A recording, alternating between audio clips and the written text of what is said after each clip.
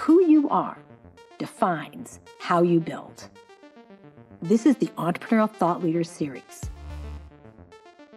brought to you by Stanford eCorner. Today, we are delighted to welcome Jannick Malling to ETL.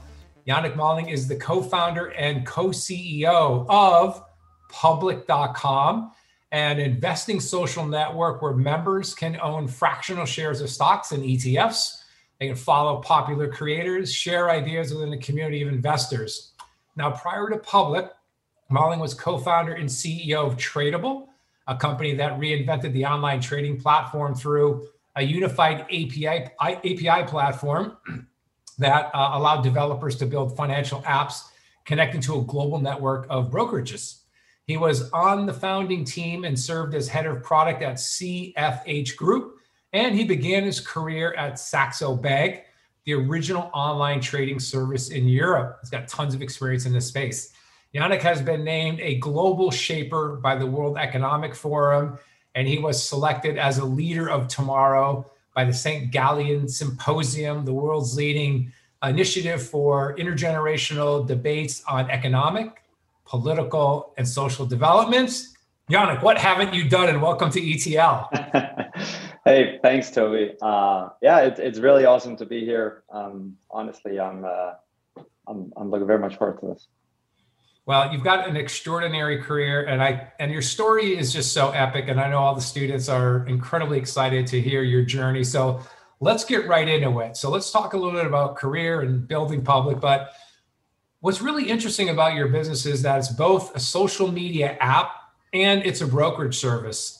And you've been able to combine that into a really interesting user experience. But let's start on the brokerage side of things. Now, I imagine one of the central challenges of building something like Public is the degree to which you need to think about regulation and not just customers and revenue, right? So can you talk a little bit about some of the bigger, kind of systemic hurdles you had to jump through as you built Public's trading service?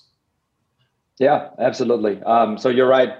Public is a fully regulated broker-dealer nationwide in the US. And I think one of the best ways to kind of summarize it is this whole notion that a lot of people have preached, a lot of people have sort of been taught directly or indirectly through various sorts of content of move fast and break things, right? That's sort of been a Silicon Valley mantra for many years. And I think more than anything, really what operating a highly regulated industry means is that you cannot just always follow those sort of standard startup rules, if you will. Because at the end of the day, you're dealing with people's money.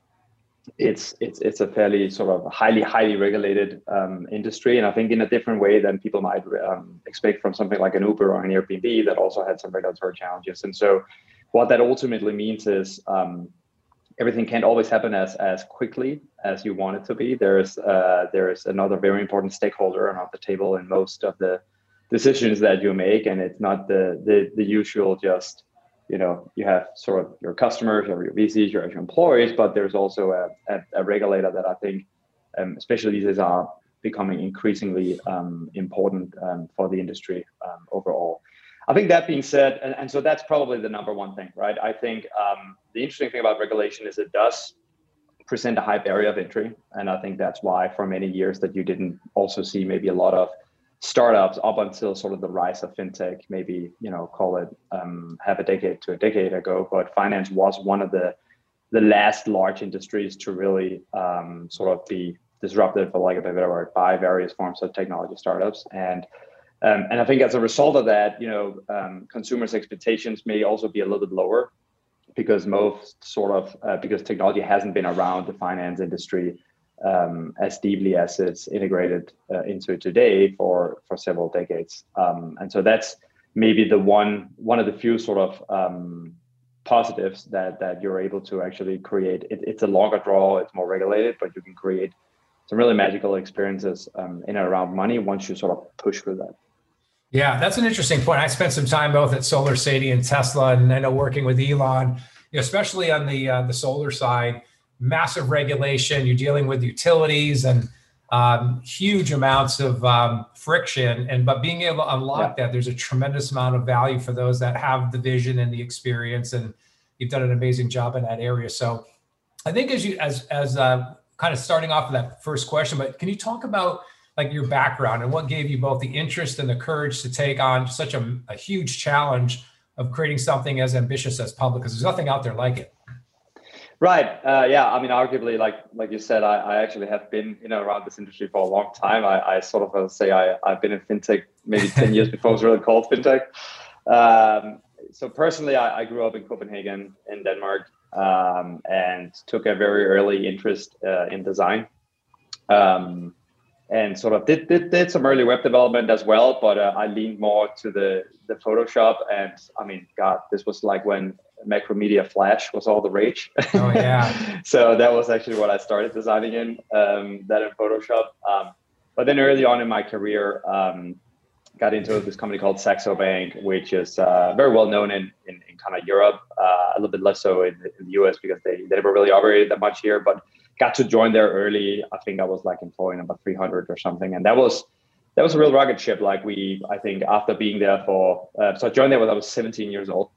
So it was a kind of interesting position. And I think they only took me in because I knew how to code a little bit and could design and whatnot. And so I was able to carve out a nice kind of interesting role for myself in that company.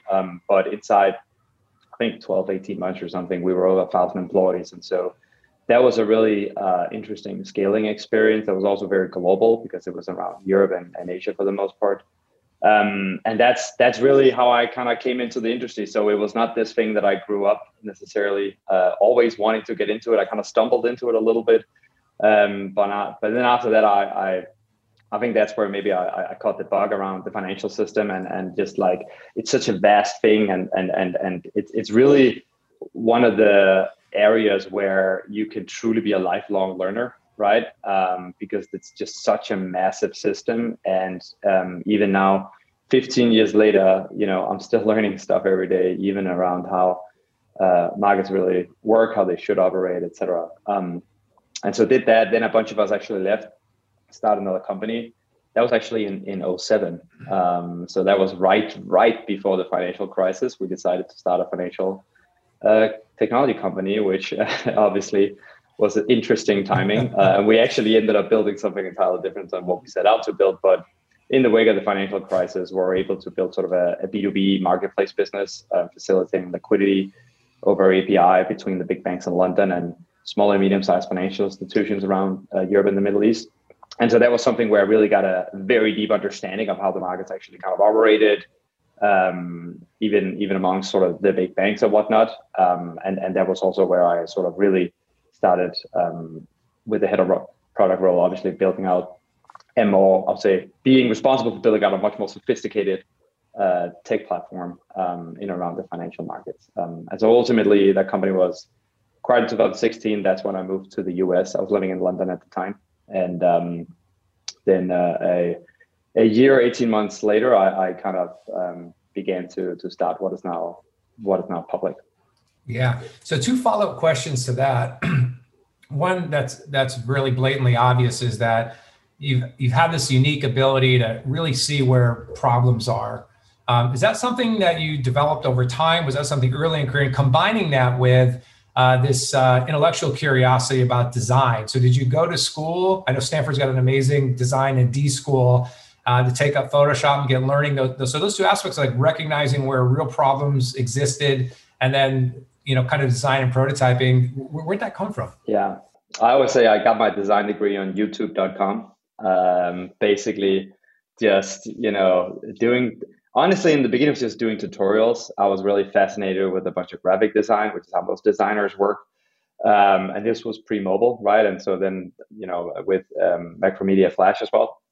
And then I think I remember actually, I think it was, and Spiegel said this in a quote of like, I was too young to really catch the .com wave, right? I was probably 12, 13 years old when that happened. So I was a little bit too young, but that was actually around the time that I started doing some design and development for the web. And then after 2001 and the bust, I remember feeling a little bit like, sort of you kind of missed the window from a generational perspective. But then with the emergence of mobile, I remember just feeling incredibly fortunate because you could see early on that was going to be something different entirely. And what I think was interesting about mobile is that design suddenly had to become more human. And there was the potential to, I mean, the internet in those early days was still a lot of early adopters and whatnot, right? And I think just when you started to realize that everybody was going to walk around with a computer in their pocket, you started to think a little bit differently about how you can solve problems, which I think in many ways public is a direct manifestation of, because we always talked about the problem that we're solving being much more a psychological one than anything else, of like most people historically feeling like the stock market has not really been for them. That's sort of where the irony of the name public comes in, because it turns out the stock market was actually designed for the public. That's why they're called the public markets. And so, but when you can start to use technology to really solve even like psychological problems, I think that's very fascinating, because I think the early technology boom saw it being a little bit more solving some business model issues and like, being able to disrupt a bunch of stuff around how you distribute products, how you sort of make money on things, etc. And I really see public as a company that's solving a much more sort of human problem, which has much more to do with how people actually feel. And the UX and the app is obviously, and the community itself within public is a massive part of solving that. Yeah, interesting. Well, to that end, I know there's a lot of bias here in Silicon Valley from venture capital firms that want the CEO or that other core co-founder to be highly, highly technical. And I really find it fascinating that like you're not an hardcore engineer by study or training. You studied finance, you studied management, you studied economics, and your career focused really on the product side of things rather than the engineering side. But for those students out there coming from a similar background, can you speak a little bit about the sorts of skills and advantages someone like yourself can bring to a tech startup, that magic? Yeah, again, I think that this sort of what you're referencing there was maybe also a little bit of a generational thing at a time where engineering talent was really, really scarce. And so in order to actually build a startup from the ground up, you can't really take on a bunch of cost up front. And so it becomes very handy when one of the two co-founders can actually just throw together the prototype, right?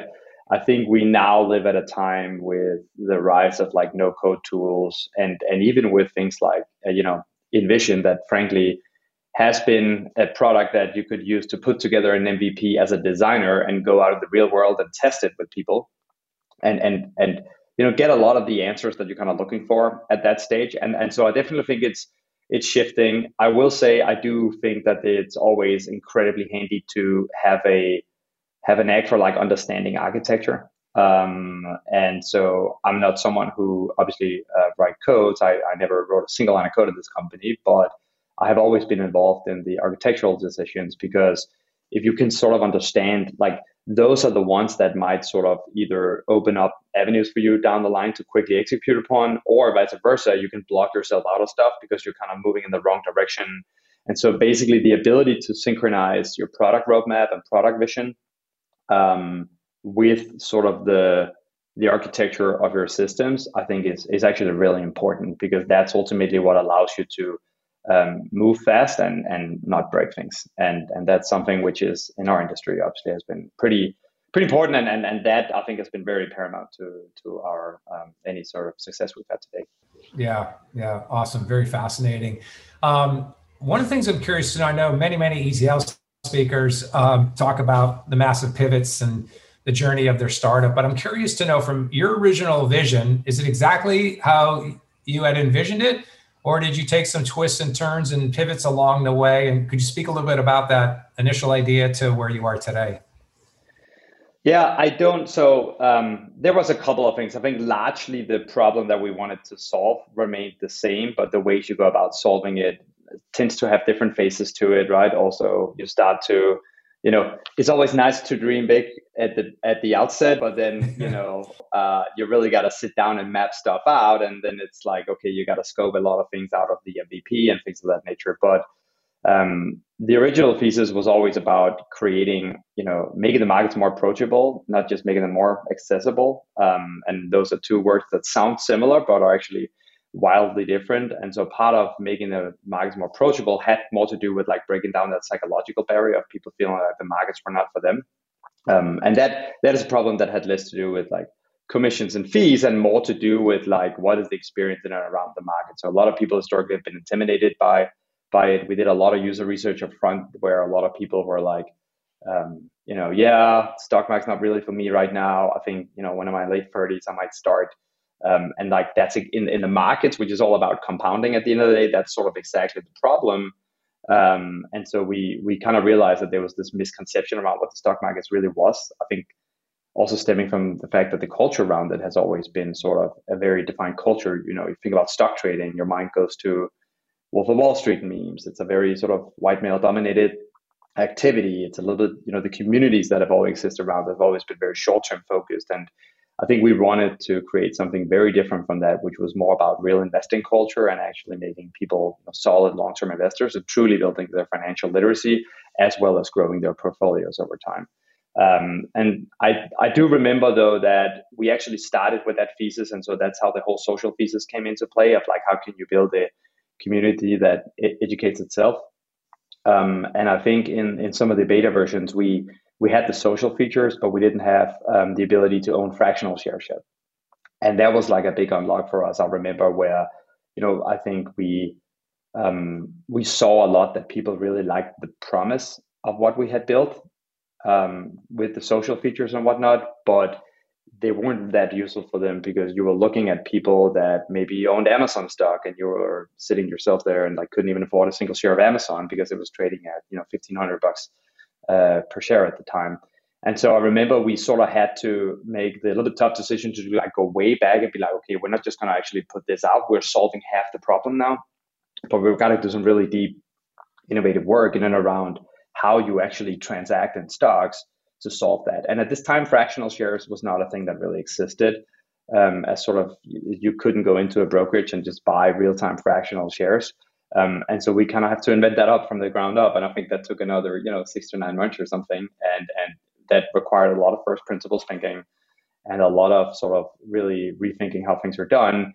But I think where we ended up was exactly with the sense of like, once you put those two concepts together, it became the great unlock and the whole sort of flywheel within the app and whatnot started really kicking into gear in a very different way. Yeah, that's interesting.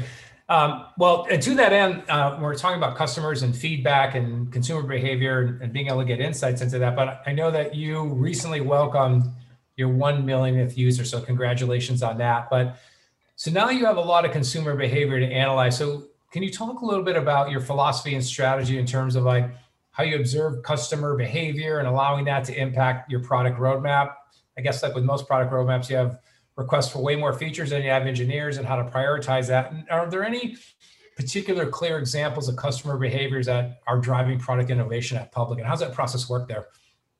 Yeah, definitely. I think there's a general thing, and honestly, this is coming very handy during quarantine of when you're building community-led products, where the community is sort of at the center and actually a massive, if not the biggest part of the value proposition that you offer. There's a lot of challenges with that. I will say, we always say internally, like everyone can build social features, but it's freaking hard to build community. It's two very different things. But when you are building community products, there are some advantages, right? So for instance, you don't just see the data kind of quantitatively, but immediately when you put new things out into the app, even sometimes the smallest updates, right? People pick up on them and you can see them conversing around them within the community, and you sort of see how they're adopting them in a very different way because everything is kind of very transparent, and the users see how other people are adopting those as well. And so that adds a very interesting layer, I think, to sort of the product feedback loop that single player apps or kind of like non-community led products really don't have. And I think it's often the emotional kind of drivers that help you understand really how people feel and about your product and how they use your product. And I think there, especially in the finance world, historically, there's been, which sort of I've studied for most of my life, like there's always been the tendency to like operate under the assumption that everybody's completely rational. And that's just not true. In fact, the opposite is true. Most people are just human beings that are very emotionally kind of driven. And so I think once you realize that and accept that, then you can start to really use that as a strength in sort of building community, which then leads to sort of this super interesting kind of product feedback flow where you get a lot of it from the users directly as you would in any other company, but you see how people are talking amongst each other within the community around kind of new features that you put out. I think that's been very handy at a time like quarantine where you can't go down to the coffee shop and do over the shoulder kind of looking. It's kind of like the digital way of doing over the shoulder kind of look testing and whatnot. And obviously that's been something that many startups in the past, now 15 months have been unable to do. Yeah, very cool. So let's shift gears a little bit. At STVP, we're incredibly passionate about exploring how entrepreneurs can build values and ethics and principles into their ventures. It's a super hot topic. It's brought up every quarter during my classes. But at Public, you've created a list of 10 principles to guide your team. Can you give us a few examples of your company principles and talk about why and how you created this list of principles and the value that it's creating for your employees and your stakeholders and ultimately your brand? Yeah, definitely. So, me and Life, my company, we're huge believers in principles. I think we see them a little bit differently than others, maybe, in that we actually see them more as tools than values, right? And I think it's easy to dismiss these things as sort of like motivational posters that hang around the office. But we really approach them as tools. And so we've created this system called the Public Principles, which is really you can kind of see it as a little bit like rules of engagement of like how the company wants people to act. And I think what's very interesting is that, I think this is one of the first things we did when we set out to build a company. We were like, hey, I think both being sort of second-time founders here, we sort of had, been through some things of like I think for the first time, we just jumped both into product, the two of us, and then only later through the journey, you realize building a product is 1/10 of building a company, and there's many other things that kind of go into it. And so we really wanted to get it right from the outset this time. And so really it was just this notion of, hey, building a company. So at the end of the day, it's the product of making millions of decisions. The more consistency you can have between those decisions, I think, will correlate to how successful you are. And so really, but you don't want to make all the decisions yourself. Nothing's like you cannot make millions of decisions over even a decade, right? It's just not going to happen. So the principles were designed to give people sort of a framework for how to make those decisions and how to operate within the company. And so an example, principle 1 is honesty kills bullshit. Sorry for, excuse my French, but that's, and like, that's a principle that really comes up every day. And it's been something that when you're growing a company really quickly, to give you an idea, I think we were like 20 people when lockdown hit. Now we're over 100. So we've definitely had some interesting scaling challenges as well. But I think by and large, the principles have actually helped us get through that in many ways. And so when you're sort of meeting someone that you never met before, and like being really honest with people can be kind of difficult. Like it's not necessarily something that comes easy to most people.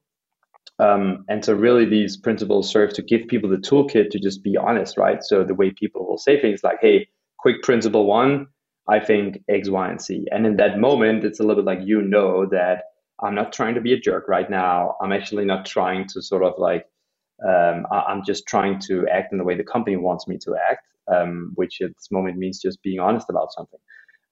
A lot of the principles go hand in hand. Principle 2 is feedback comes from a place of care. So I think, those two principles, for instance, is an interesting duo and a very powerful one, I would add. And now that also just serves to keep in mind what feedback actually is, because a lot of people, I think the definition is suggestions for improvement, but a lot of people just take a vague translation to that and use it as an excuse to kind of say anything, I think. And so as you go down the list, like there are more and more principles that really are tools that you can drop in conversation on Slack, in meetings, etc. That sort of helps other people on the receiving end as well really understand where you're coming from when you're saying those things. And it's a living document. It's in its third version already, and so we actually have a quarterly review of these things and try to sort of keep it up to speed as the company grows and evolves.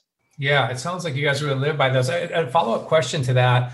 I've seen a lot of companies that have two sets of principles. One set of principles for 90% of the company and another set of principles for the rock stars. Have you had a situation where you've had, an A player that violated a principle and you had to let that person go?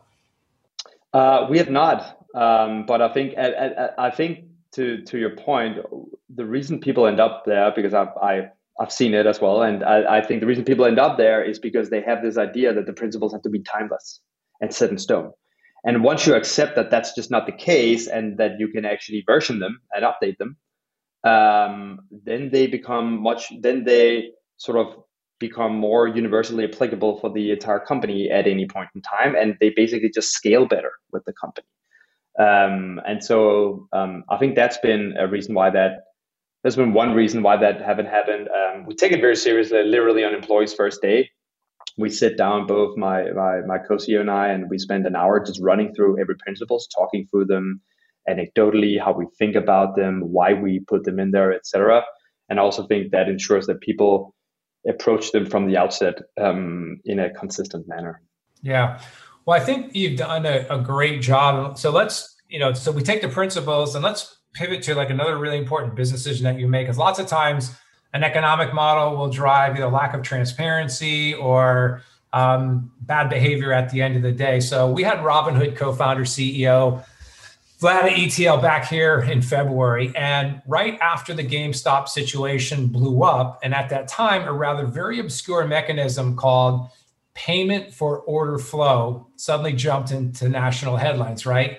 But around that time, you released a statement saying that public was ending payment for order flow. So that was a big decision on your part. And obviously there's probably a significant amount of revenue implications to that. But can you explain that decision in light of these company principles we just talked about? Yeah, definitely. So to maybe give a quick primer, payment for order flow, or PFOF for short, is a practice by which brokerages get compensated from routing customers' orders to be filled by third-party market makers instead of at an exchange.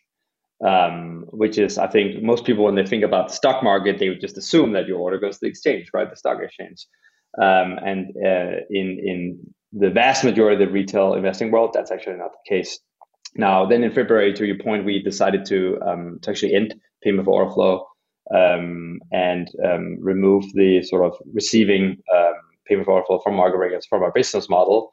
And then we rolled out a feature called tipping, which is basically sort of an optional way that people can leave a tip on a trade to public that offsets the cost of clearing instead. I think at the end of the day, so first of all, the reason we made the decision had more to do with what kind of company we really want to build. Oftentimes, companies over time become very beholden to their business model more than anything over time, especially as they sort of get closer to actually IPOing themselves, et cetera. And we were kind of looking at this like, if you're relying on payment for order flow to be your main kind of revenue stream, we think you end up building something that might have misaligned incentives with your customers, at least the way we think about building this kind of company, right? We really, we don't just care about access. We actually care about, making people better investors. We really want to ensure that they grow, their portfolios as well as their financial literacy. And I think payment for order flow didn't really sit well with that kind of model because at the end of the day, you will make more if your users trade more. And just to have users trade more is not always correlated, and quite often the opposite, in fact, with actually growing people's portfolios and their accounts, because most people that day trade historically lose money. It also goes to things like we don't offer products like margin trading and options trading. And those are sort of incredibly lucrative if you have payment for order flow as a business model. And so I think for us, it just came down to looking at the incentives between us and our customers. And we wanted to be entirely beholden to our customers, not to third-party market makers. And that ultimately is what drove that decision. Yeah, well, I applaud that effort because I know also been a former CEO, the pressure you get from your board and driving growth of the company, and to make a decision like that takes a lot of courage and will. And I think really, really speaks to you as being a principled leader in your team. And I just really applaud the courage of you guys, because that's a big step. It was. I will say though that it all depends on how you look at it, because I think, we look at this company as what kind of revenue profile do we want to build, right? We would like to build something where we have a little bit more diversification of revenue rather than being reliant on, like I said, options trading, margin trading, and ultimately just have that all sort of hit this one revenue lever. And then I think we were early enough in our lifetime that we weren't beholden to it in the same way as many other folks are. And so I think for us, it truly was the sort of Venn diagram overlapping between, do we believe it's the right thing to do? Yes, it works better with our mission and our roadmap and everything that we're trying to accomplish.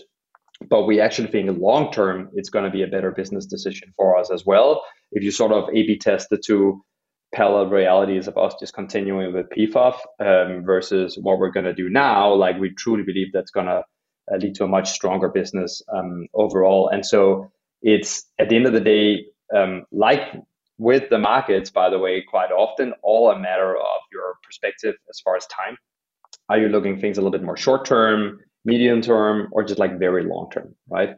And I think this was just a decision where we are in a position to think really long term about this stuff, whereas obviously incumbents and many others are necessarily not in that position. Yeah, well, I know we're not going to dive into that in this talk, but that does speak a lot to how thoughtful you were and looking at your cap table, and especially in your board of directors, because I've been on a lot of boards and quite the opposite is true, where they just want revenue and growth and don't have that long-term view. So everything from the service that you built and the revenue that you generate, and to have that kind of long-term view just says a lot that you picked your investors really wisely and folks that are in it for the long haul. So I really commend you on that.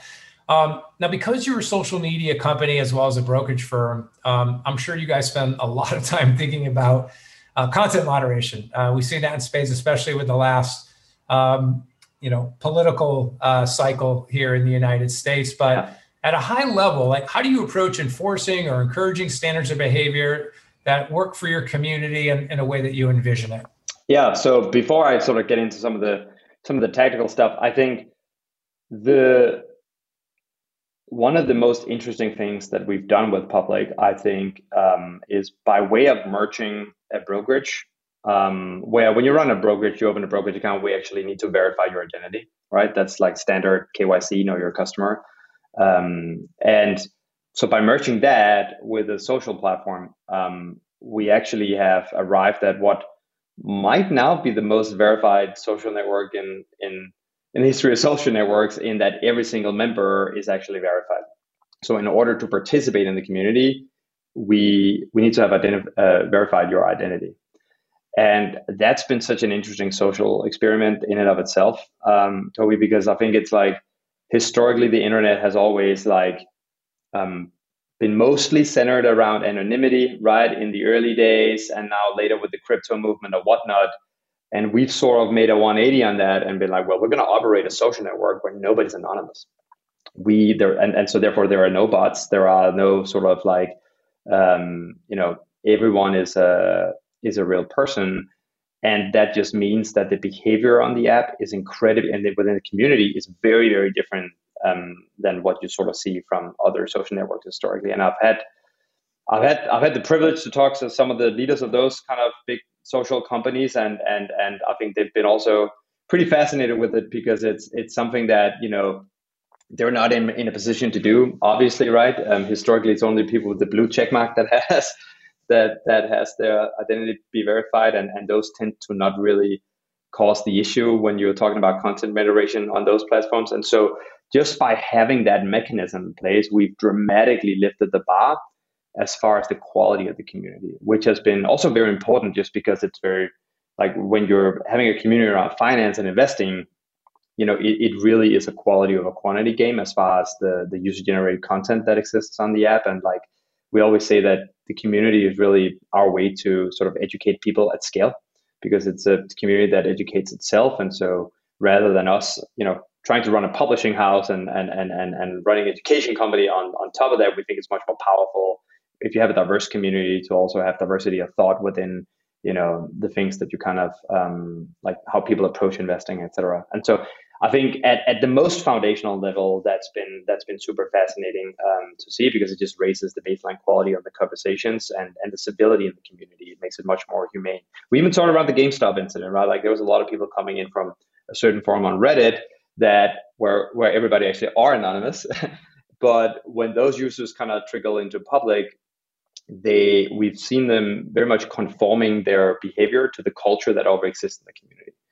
And I think that's a very kind of human thing. I know that Steve, the Reddit founder, talked about this as well. But like, you will act differently at a dinner with your in-laws than you do with sort of when you're hanging out with your friends, right? And I think the same is sort of true for communities. You sort of tend to pick up on the vibe in that community and then conform your behavior to that a little bit. And so when we see, especially in those days where a lot of Wall Street Bets people came in, on Reddit, they might have a cartoon for a profile picture, a username with a bunch of swear words in there, right?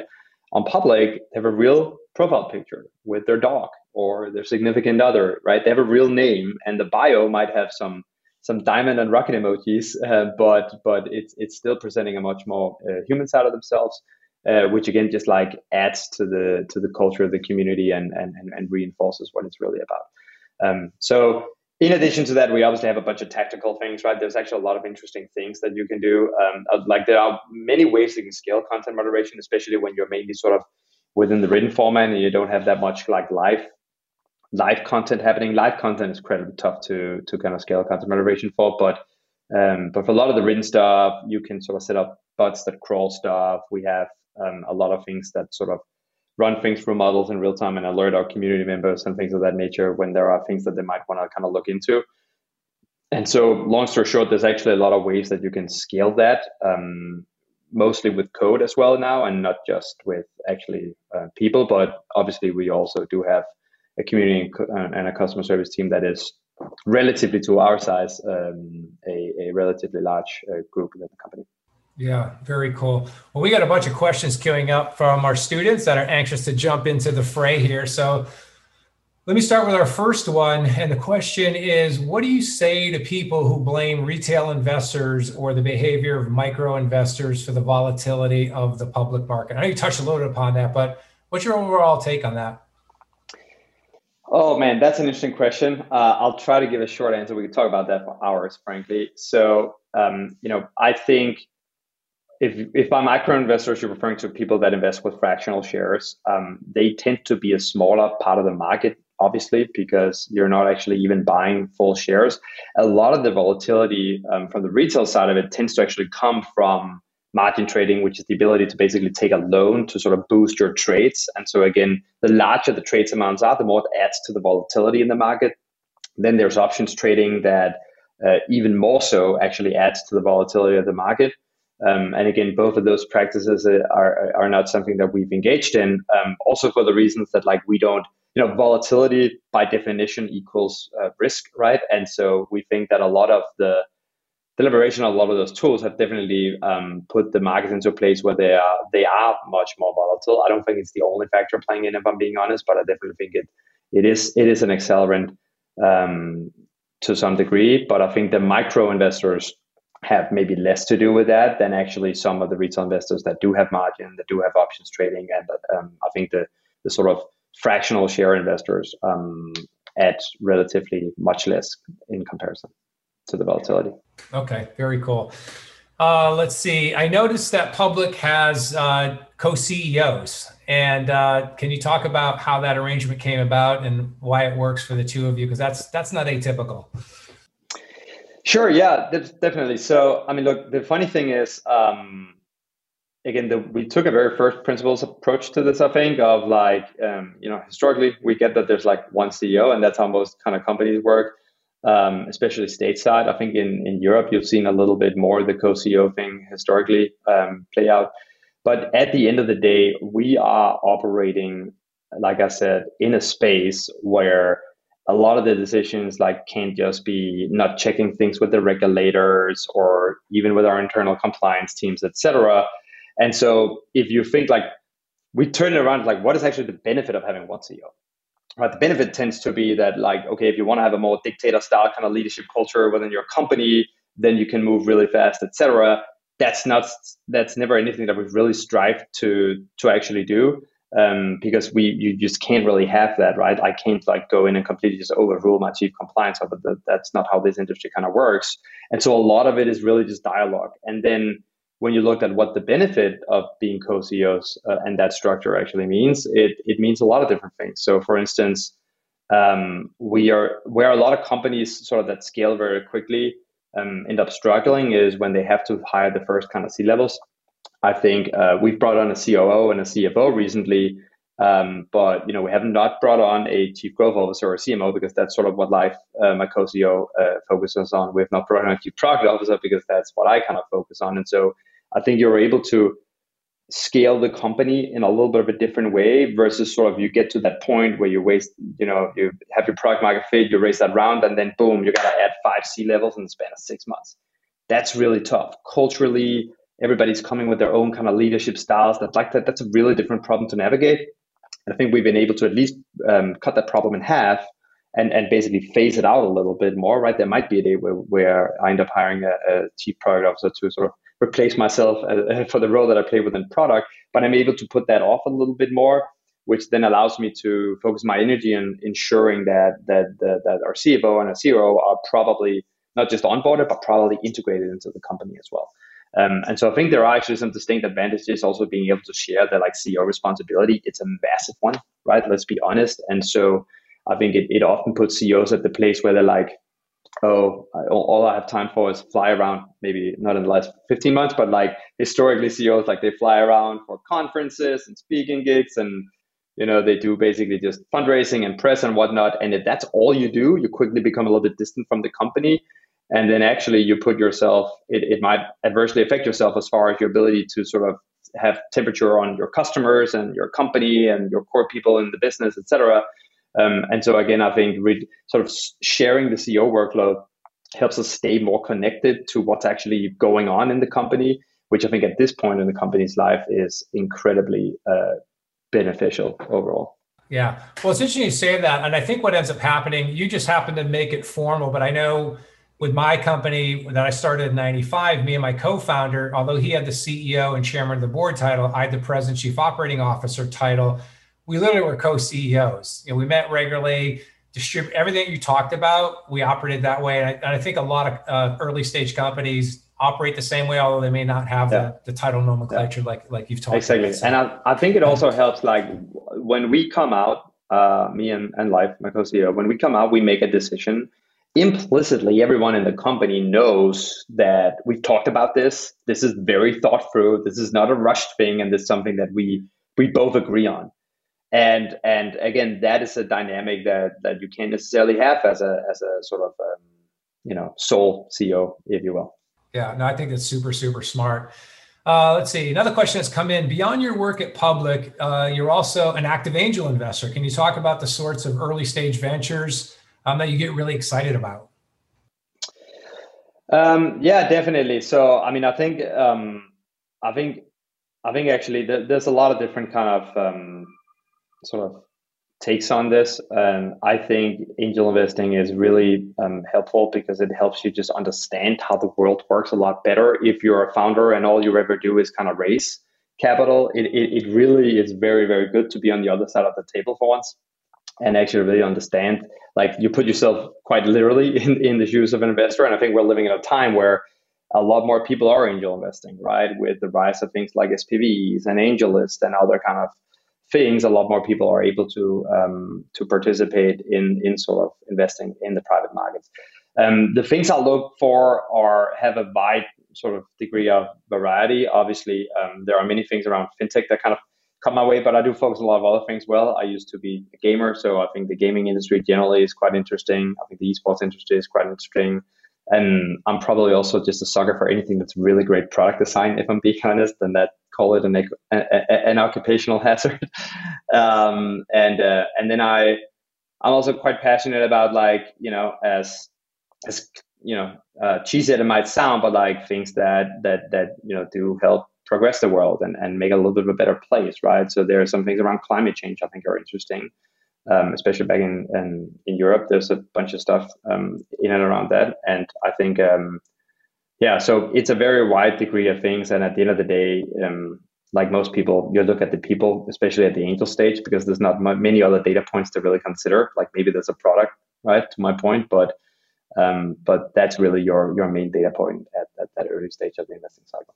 Yeah, you sound like a couple other great rock stars. Most recently, we had Howie Liu from Airtable on, and he's fanatical about product design and look and feel. I spent some time working with Elon, maniacal about look and feel and product design. So I think for all those wannabe entrepreneurs out there, spending the time getting that product right is just a lot of hard work. And that I think you're right. I think that's one of the most important things to look for as you're evaluating new opportunities.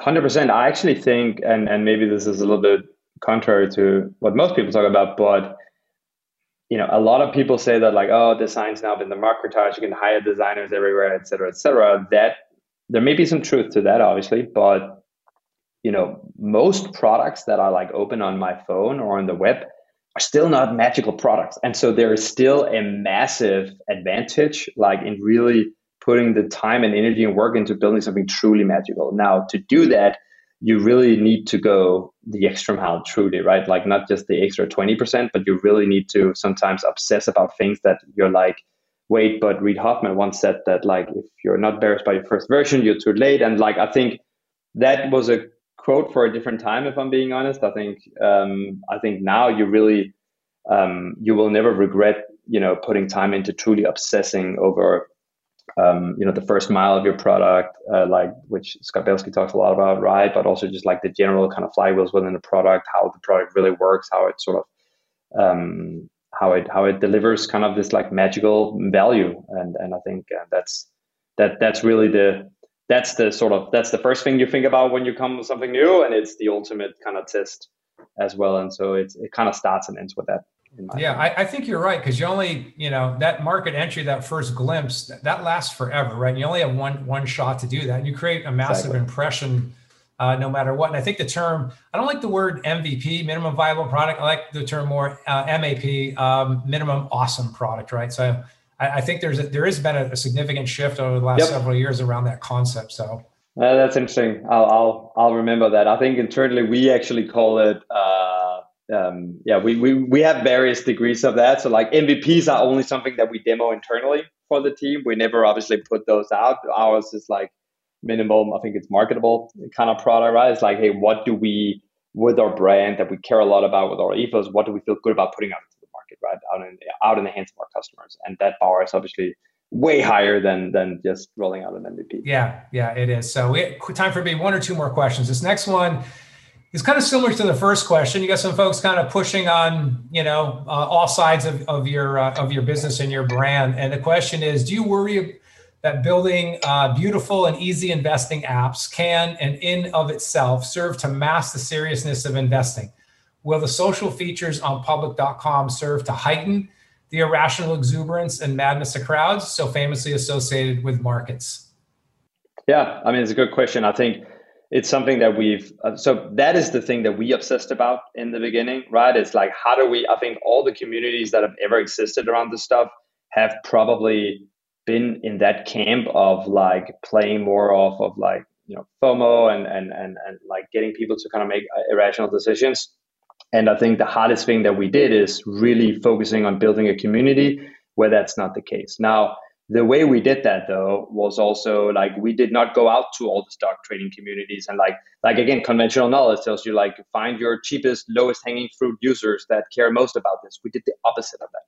We went to female leadership communities. We went to creative communities that never heard about like sort of everybody knows the stock market, but like they had no idea how everything with that kind of worked. And that was a big gamble, frankly, because it could have been like, oh shit, they just don't care about this. But the opposite happened. And then I think that really helped create this culture within the community, which is much more about building your financial literacy. It's much more about, to like 90% of people on public actually make their first investment on public, right? And so it's something where you really you're on a journey with people that in many places are a little bit in the same place as you.